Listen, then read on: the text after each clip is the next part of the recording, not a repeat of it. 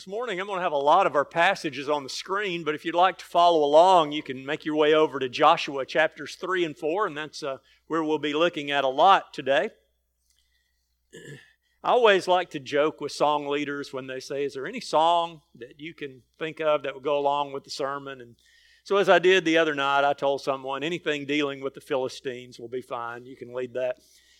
But Jonah, he got it today, didn't he? Here I raise my Ebenezer, straight from the stories we've been looking at, where Samuel is saying, you got to realize who your hope is. You got to realize who your rock is. And I've always loved that song. It's just so deep and meaningful, and I like that throwback to the Old Testament idea and linking it then to Jesus. So I so much appreciate song leaders and the good work they do, choosing songs that are very helpful. This morning in our study, we're going to get a little bit out of our chronology. And I don't know if this is really what I had in mind or not, or whether it was just a coincidence, but the way that we've examined these lessons this week, we've gone from the areas where the Bible mentions the ark the most, kind of in descending order. If you start doing a count, you're going to find references to the Ark of the Covenant for the most times used in the Samuel account. And that's going to be followed then by the Chronicles account, which will be followed by the Joshua account. Now, what we've seen so far really are not really happy stories, are they? Not really happy accounts with what's going on as we look at the people who are storming Eden, and they're taking the Ark of the Covenant and they're bringing it to the battlefield as their four-leaf clover. And all of the death and destruction that follows that. And we see King David, who's wanting to do something great, but he doesn't do it by the rule. He doesn't do it by the book. And so death follows as Uzzah is struck down there. If you're not a citizen of Jericho, today's lesson's a lot more happy. It's a lot more optimistic. Not for the people who are going to be against God, but yet what we're going to see is a time in Israel's history that's one that's quite happy, that's quite exciting. As the people are in full obedience to God, and God is working great miracles, and He's showing the power that they have. And so what we're going to look at this morning, I've entitled is Where He Leads, I'll Follow, playing off that old hymn, to look and to see how that God is going to use the Ark of the Covenant to represent following Him. That if you are obedient to me, that if you follow what I want you to do, you're going to see what I can do. You're going to see the great victory as you go into this land. So we want to talk a little bit about this. We're going to drop back to the Exodus and pull some things together. And then toward the end of our study, as we've been doing, I want us to see how all of this has some really important applications for us also. But let's begin with a very unusual way that the book of Joshua is going to present coming into the land. I don't know that I've always understood this the way that the book of Joshua intends for us to, but I want to share a few things with you this morning that I think will help us to see how that God wants us to view these two accounts very much together. So, if you look at chapter 4 of the book of Joshua in 23, as the power of God is being recounted here, the text tells us, for the Lord your God dried up the waters of the Jordan for you until you passed over, as the Lord your God did to the Red Sea, which He dried up for us until we passed over, so that all the peoples of the earth may know that the hand of the Lord is mighty, that you may fear the Lord your God forever. Now, if you notice in this, you've got parallels going on. He dried up the waters of the Jordan. He dried up the waters of the Red Sea so that we could pass over the Jordan, so that we could pass over the Red Sea. And so here in chapter 4, we're seeing these two events, these two water events being merged together. But I think the emphasis of this is the hand of God that's involved. We saw that in the Dagon story, didn't we? God's heavy hand is on the enemy. God's hand is bringing them down. And here we find that in the book of Joshua also, that the hand of God is mighty. Now that corresponds when we go back to the book of Exodus, chapter 13 and verse 9. The text says, "And it shall be to you as a sign on your hand and as a memorial between your eyes, that the law of your Lord may be in your mouth. For with a strong hand Yahweh or Jehovah has brought you out of Egypt." Again, look at the matching language. That's key in understanding this, that these two texts are paralleling. Well, let's take it a step further. When we begin lining up the Exodus account with what's going on in Joshua, we're going to begin seeing a lot of language that's the same. And so let me just give you a sampling of that. If we look in the book of Joshua, chapter 3, verse 16, we know that as the people are going into the land of Canaan, that God's going to part the waters, so to speak, for them. And look at how that's worded here. He says, "The waters coming down from above stood and rose up in a heap very far away." That's unusual language for water, isn't it? Something strange is taking place here, as we know. However, when you think back to the book of Exodus, chapter 15, verse 8, this is the song that they're singing. They sing, "At the blast of your nostrils, the waters piled up, the floods stood up in a heap." Same language. Let's look at another example. When we look at the book of Joshua, chapter 4 this time, verse 10, as they're crossing over, it says, "For the priest bearing the ark stood in the midst of the Jordan until everything was finished that the Lord commanded Joshua to tell the people. According to all that Moses had commanded Joshua, the people passed over in haste." Well, let's go back to Exodus. How are they going to be described coming out of Exodus? It says the Egyptians were urgent with the people to send them out of the land in haste. We know the reason for that. The Egyptians are terrified, but yet look at the language. They're getting them out in haste. "For we shall all be dead," the Egyptians say. Let's look at one other here. In chapter 2 of Joshua, verse 24, it says, "They said to Joshua, 'Truly the Lord has given all the land into our hands, and also all the inhabitants of the land melt away because of us.'" We look back to our song of victory just after the crossing of the Red Sea in Exodus 15. And I don't know if this particular part of the hymn is being given as a prophecy, or if God, through His inspiration, allowed another verse to be added to it later, whatever the case. This is what it says: "Now are the chiefs of Edom dismayed, trembling seizes the leaders of Moab." And then, if it is prophecy, talking about this time in Joshua, "All the inhabitants of Canaan have melted away."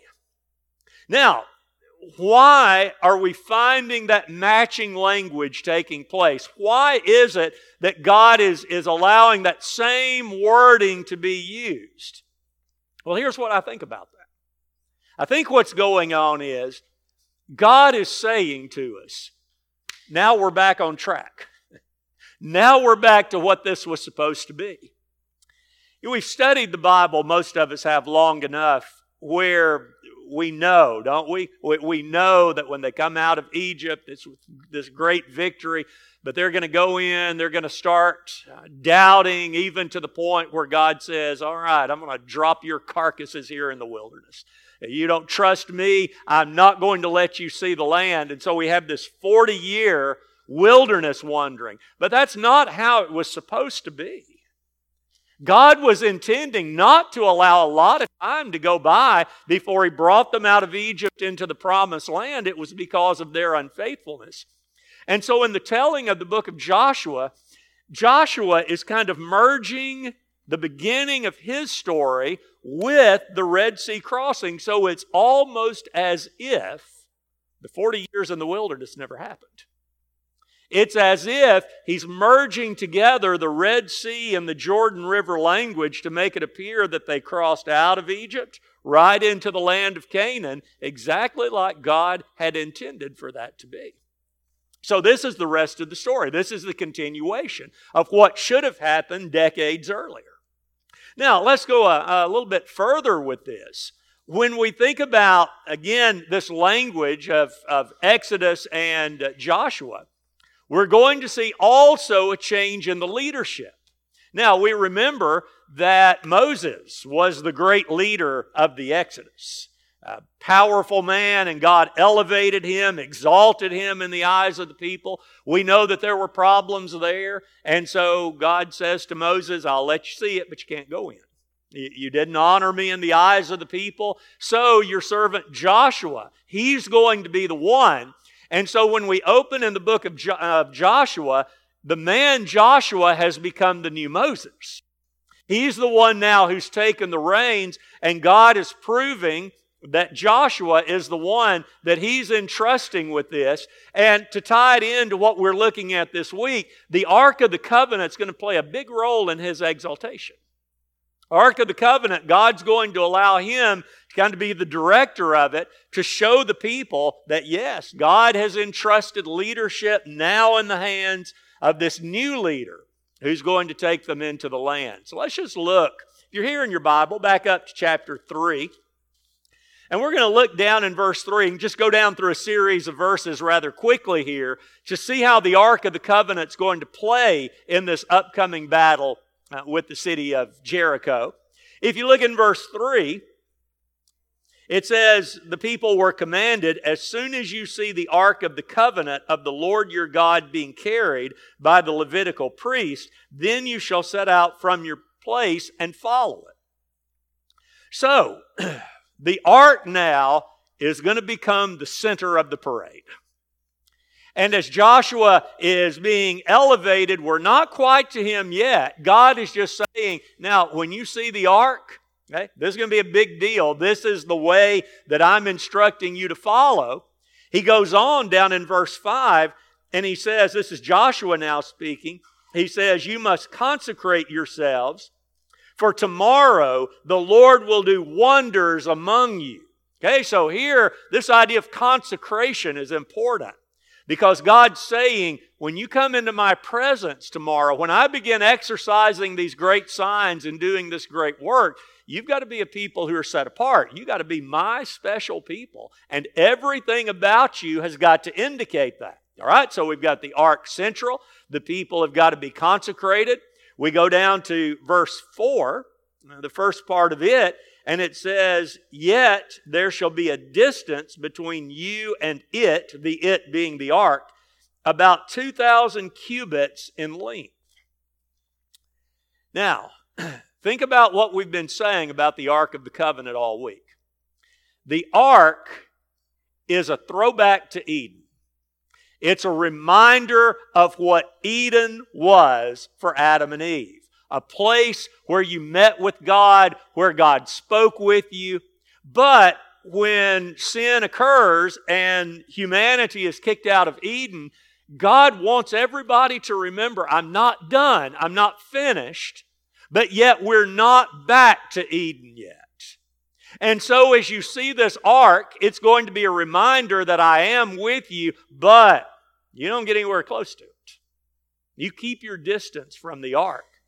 Because things are not back to where they were in Eden, with a people purified and ready to have that face-to-face fellowship with God. And so, as we see the command, don't touch it, don't get near it, we see that here in a very big way, this very long distance, that the ark is to be in front of them, but that distance is one thing. But yet as the verse continues, we see another. He says, still though, you got to follow the ark. You look down to the latter part of verse 4. He says, do not come near it, in order that you may know the way you shall go, for you have not passed this way before. Don't get close to it. Respect the distance that I'm giving you here. However, realize I'm there. And I'm the one who's leading you into this land. I'm going to show you the way that you're to go. So here is this consecrated people. They're keeping their distance. They're following God's instruction. And in the midst of all of this, Joshua is being elevated. Look at verse 6. Joshua said to the priest, take up the Ark of the Covenant and pass on before the people. So they took up the Ark of the Covenant and went before the people. So now we've got Joshua, who's the director. He's the one who's giving the commands. He's giving the orders because God is saying, I'm going to exalt you in the eyes of the people. You're the new leader. You're the one who's to be trusted in this. So that's our central place.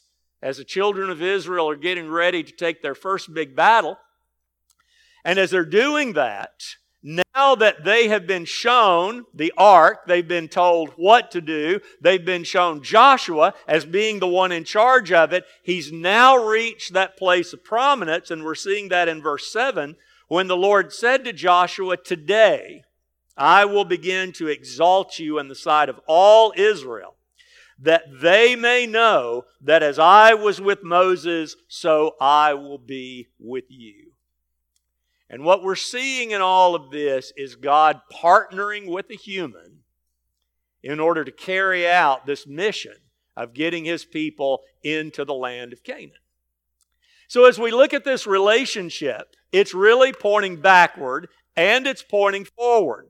We think about how it's pointing backward. Here's Joshua that's taking the place of Moses. He's going to be leading the people. But yet, for you and I, we know this is also pointing forward in the sense that one day there's going to be someone who is not just a human who's going to be leading the people. And we'll talk about that a little bit later on.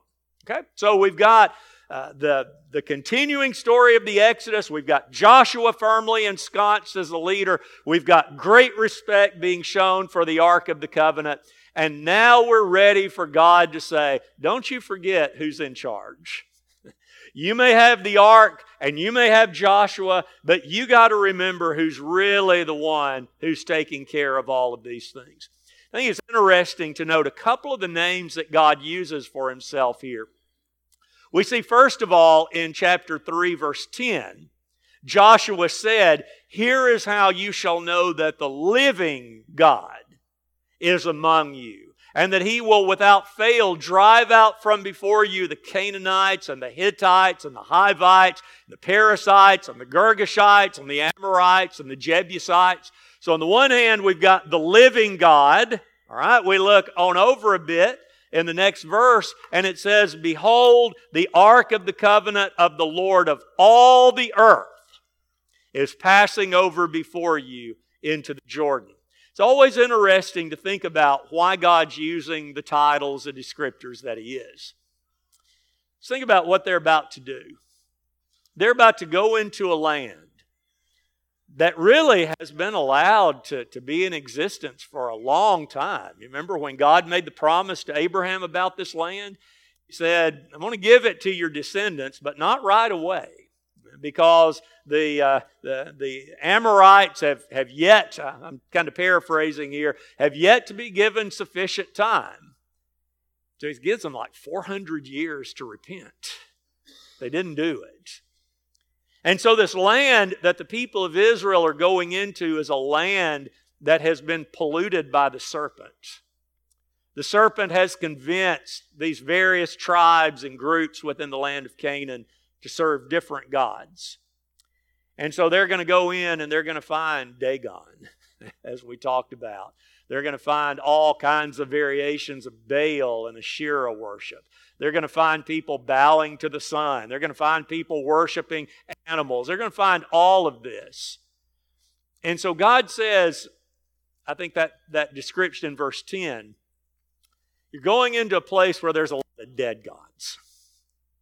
And by that, He doesn't mean gods who once were alive but are now deceased. He's talking about worthless gods. You're going into this land and you're going to see idols and you're going to see high places and you're going to see temples and all these kinds of things that are just dead religion. But that's not the God you follow.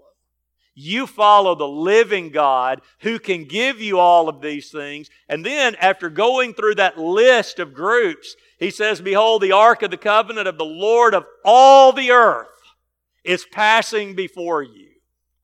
So what does God have full capability to do? God has full capability to take nations and displace them and to replace them with other nations.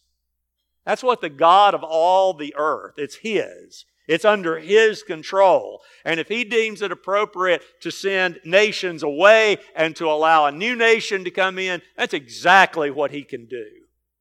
And so these two descriptions then are showing us and telling us who this God is that they are to serve.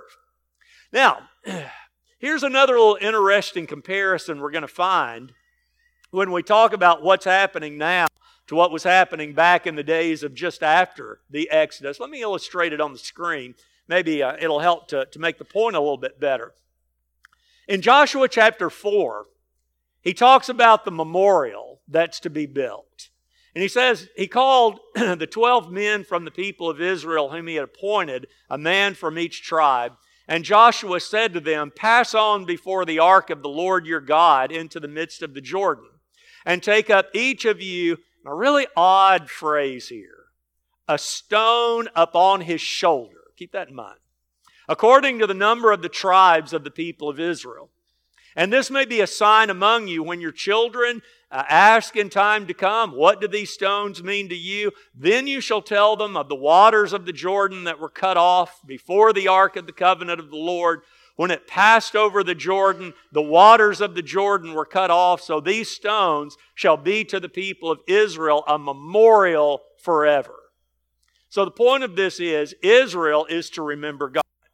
So he says, take this stone upon your shoulder, bring the 12, set up this memorial, and in years to come, when you're walking by and your kid says, "Why is this pile of rocks here?" You say, "Well, let me tell you a story about that. Let me tell you about how God displayed His action." But now let's drop back and see another description. As God is talking about the garments of the high priest, as he's telling how this one is to be attired, Exodus 28 says, "You shall take 2 onyx stones and engrave on them the names of the sons of Israel. 6 of their names on one stone, and the names of the remaining 6 on the other stone, in the order of their birth. As a jeweler engraves signets, so you shall engrave the 2 stones with the names of the sons of Israel. You shall enclose them in settings of gold filigree," and here's what I want us to focus on, "and you shall set the 2 stones on the shoulders of the high priest." So he's got these stones on his shoulders. Why? As a remembrance of the names of the sons of Israel. "And Aaron shall bear their names before the Lord on his 2 shoulders for remembrance." So we've got 2 things paralleling here. As Israel would remember God, God says, "I'm going to remember Israel." Now, was God in danger of forgetting? Of course not. But what this is signifying is that when Aaron is coming before the presence of God, he's bearing the names of Israel on his shoulders. And so here we have stones on the shoulders that's working 2 ways to remind Israel who God is, and in a sense to remind God who Israel is, His special people. So all kinds of parallels that are going on in this section that link them up. Now let's get to the battle. As the people come into the land of Canaan, they've taken some time to get ready, and the first big battle they're going to face is at the city of Jericho, this walled city that their earlier ancestors thought was so scary. They're about to see poses no problem to the Lord. And so as God brings them in, the ark is going to play this really prominent role as we looked at earlier. There's going to be this parade, and God says the ark is in the center, and then He designates who's to be around it and where everybody's to be stationed. And He says, what I want is for all of this to be a reminder of you, to you, that this victory is not in your hands. This victory doesn't belong to you. So much so that you just don't worry about any kind of battle tactics right now. You just have this nice parade that you're going to take every day. You're going to follow your leader here who is leading the way for you. As we mentioned earlier, that He's exalted. Need to pause just a minute though. Is there a danger when God exalts a leader? Do you ever find leaders in the Bible who got a little too big for their britches? They started thinking themselves very great. Yeah, we think about Saul, we think about Solomon, even David at times in his life. And I'm sure Joshua had this temptation as well. There's this really little odd story that's included, not before the big battle. I want to go over to chapter 5 here for just a minute, verse 13. Joshua was by Jericho. He lifted up his eyes and looked, and behold, a man was standing before him with his drawn sword in his hand. Joshua does what we would do. He said to him, "Are you for us or are you against us? Are you for us or are you for the adversaries here?" Listen to the man's reply. "No, but I am the commander of the army of the Lord of hosts. I'm the Lord's commander. Now I have come." It's so intriguing to see what Joshua does. Joshua fell on his face to the earth and worshiped and said to him, "What does my Lord say to his servant?" Listen to the language here in verse 15. The commander of the Lord's army said to Joshua, "Take off your sandals from your feet, for the place where you are standing is holy." And Joshua did so. That's cueing us back, isn't it? As Moses is kind of seeing this bush in the distance, it's burning, and he gets closer, and the voice of the Lord says, "Take the sandals off your feet, for the place where you're standing is holy." What Joshua is being shown is what Moses was being shown. Both men, God is saying, "I'm about to work great wonders through you, but you realize who I am and you realize who you are." And let's make sure we keep that straight. And Joshua gets the hint. He bows. Whomever this commander is, a lot of speculation on that, worships, and then immediately obeys and does exactly what the commander says. You drop down to verse 2. We find God making the point to Joshua, "I have given you Jericho. I have given Jericho into your hand with its king and mighty men of valor." Two interesting things. It's like it's already done, though it hasn't taken place. But also God saying, it's me who's doing this, because this king who's in Jericho, who's terrified all these people, he's no match for the king of all the earth. He's not going to pose any problem to what I want to do. And thus Joshua is ready to go. Look on down to verse 11. And so here's Joshua now in this role as leader. He says he caused the ark of God to circle the city, going about it once, and they came into the camp and spent the night in the camp. So Joshua now is in place, but he's been humbled. Remember who's in charge. All right, so the battle is now commencing. Everything's getting ready, and I believe we have a decreation event here happening. You ever thought about the weird instructions? Weird instructions.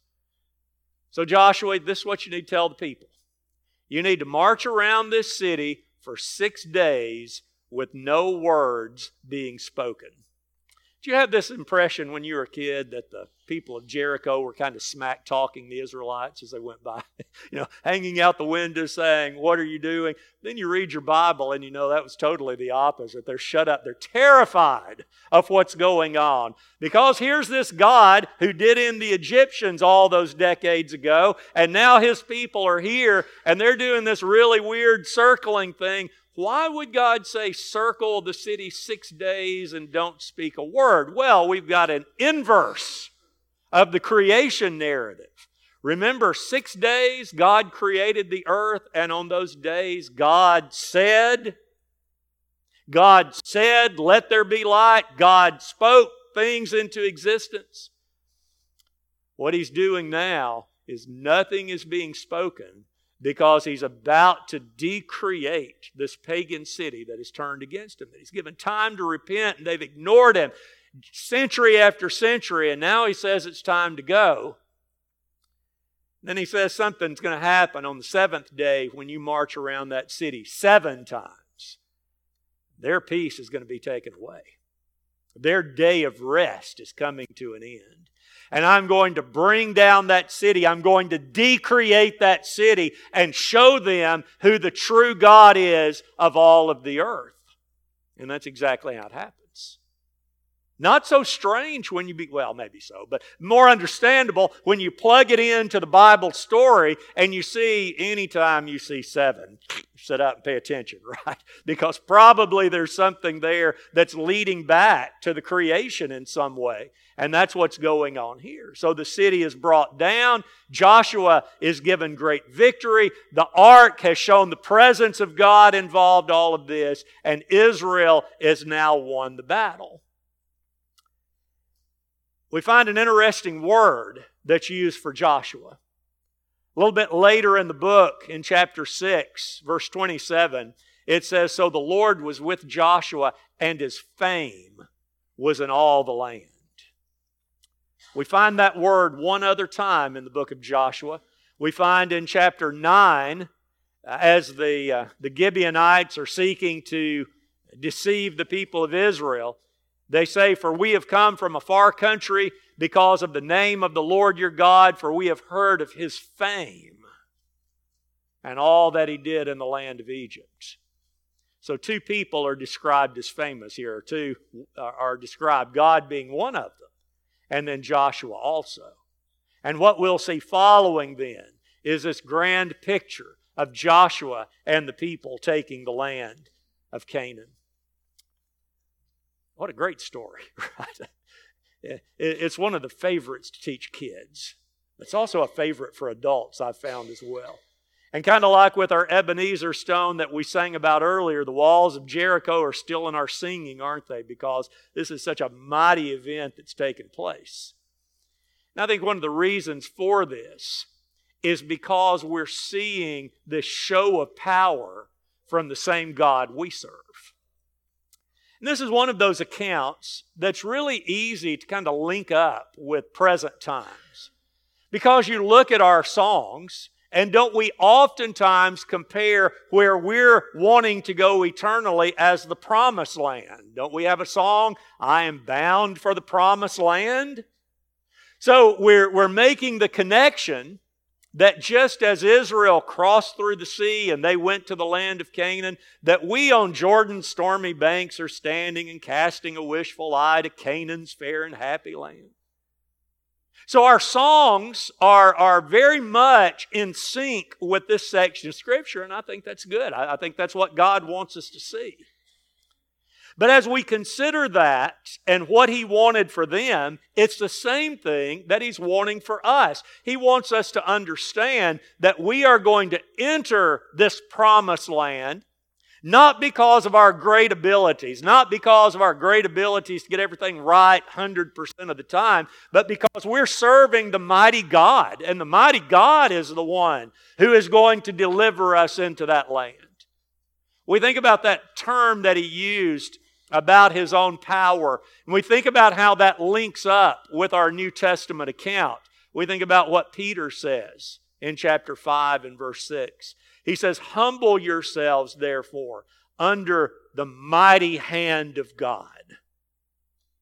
Like so many of the New Testament writers, he goes back and he pulls terms out of the Old Testament. He brings them forward to say, this is the same God you're serving now. This is the same God who delivered the people at the city of Jericho, who's delivering you from the power of Rome or from whatever empire that may be pressing in on you. That same God is the God for us, and we must recognize with that His power in defeating wickedness. Now, that being said, we think about 1 Corinthians 15:57, where the Apostle Paul is bringing some of this language in. And after this great discussion on the resurrection, he says, "But thanks be to God who gives us the victory through our Lord Jesus Christ." Who is it who's going to be the one who defeats wickedness? It's going to be our Lord. So let's think about a contrast here. In Joshua, we see God partnering with a human. That's a common thing throughout the Bible.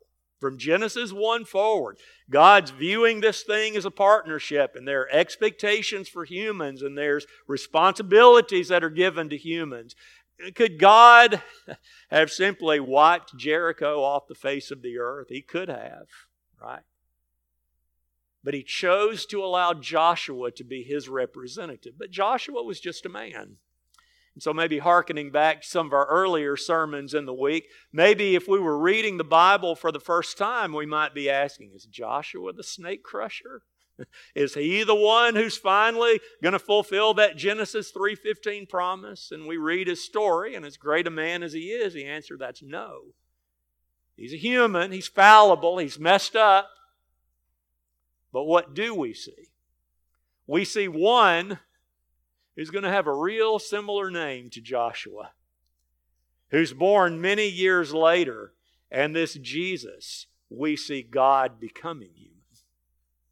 Now we see the one who's the ultimate deliverer. We see the one who's going to bring the mighty hand of God and to crush the serpent's head, because here is Jesus, God in humanity's form, who is going to save the day for us. That's what we've got to see. That if we intend to make it to the promised land, it's not going to be on our own skill. We know that. It's going to be because we trust in God, just as the people in Joshua's day did. I think this is an interesting point that I want to share with you too. That idea of passing through the water, several months, it's just been on my mind. It's just one of those things that I've been contemplating. And it makes baptism make so much more sense when you just drop it down in biblical context. What's God doing at the waters of the Red Sea? What's God doing at the waters of the Jordan River? He's saving His people. They're passing through the water. Water has played an important role in the Bible story throughout. And the Apostle Paul got that, didn't he? As he was writing to the Corinthians, he said, "For I do not want you to be unaware, brothers, that our fathers were all under the cloud, and they passed through the sea, and all were baptized into Moses in the cloud and in the sea." He could describe that a lot of ways, but he uses the word baptism here because they're covered. Water, it's like waters all around them. Spirit of God is above them. And he says they were baptized into Moses, meaning he's the one who was directing them. And of course, the point the apostle will make is what you're seeing in all of this is a picture of what's going on with you in baptism. God is bringing you through the waters of baptism. So let's think about that for a minute.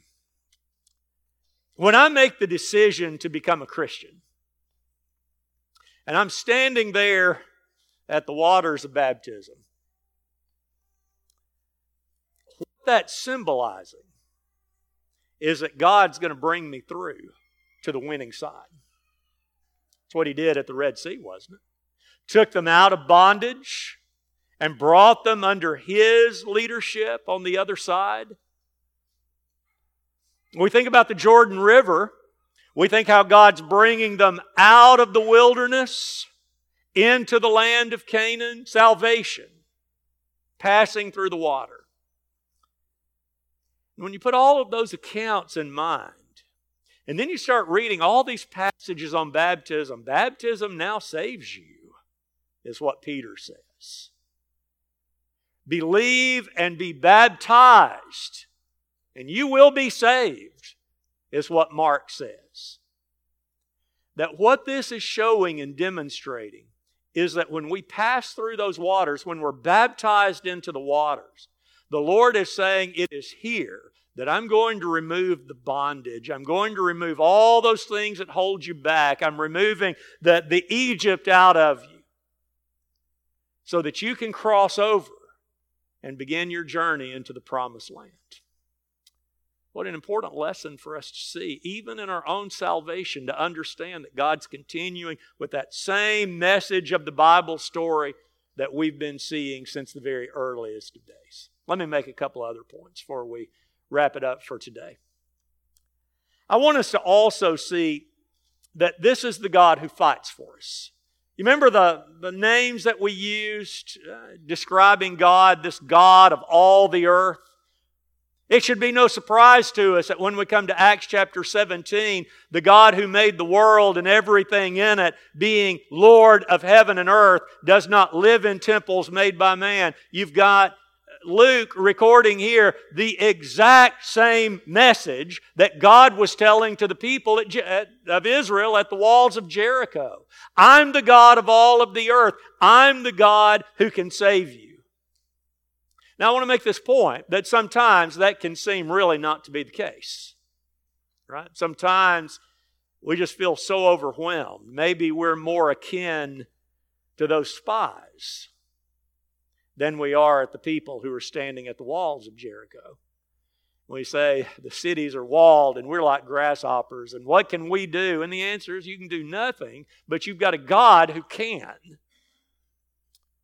And so we have to realize that when darkness prevails, God's going to prevail over it. Usually when I try to quote a verse out of a song, I always butcher it up, but we'll try it here. Remember the old hymn?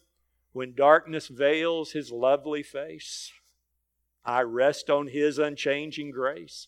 In every high and stormy gale, my anchor holds beyond the veil. Is that not the message that we believe in? That when things are seeming rough, and we're going to deal with that a little bit more tonight because things are looking kind of rough.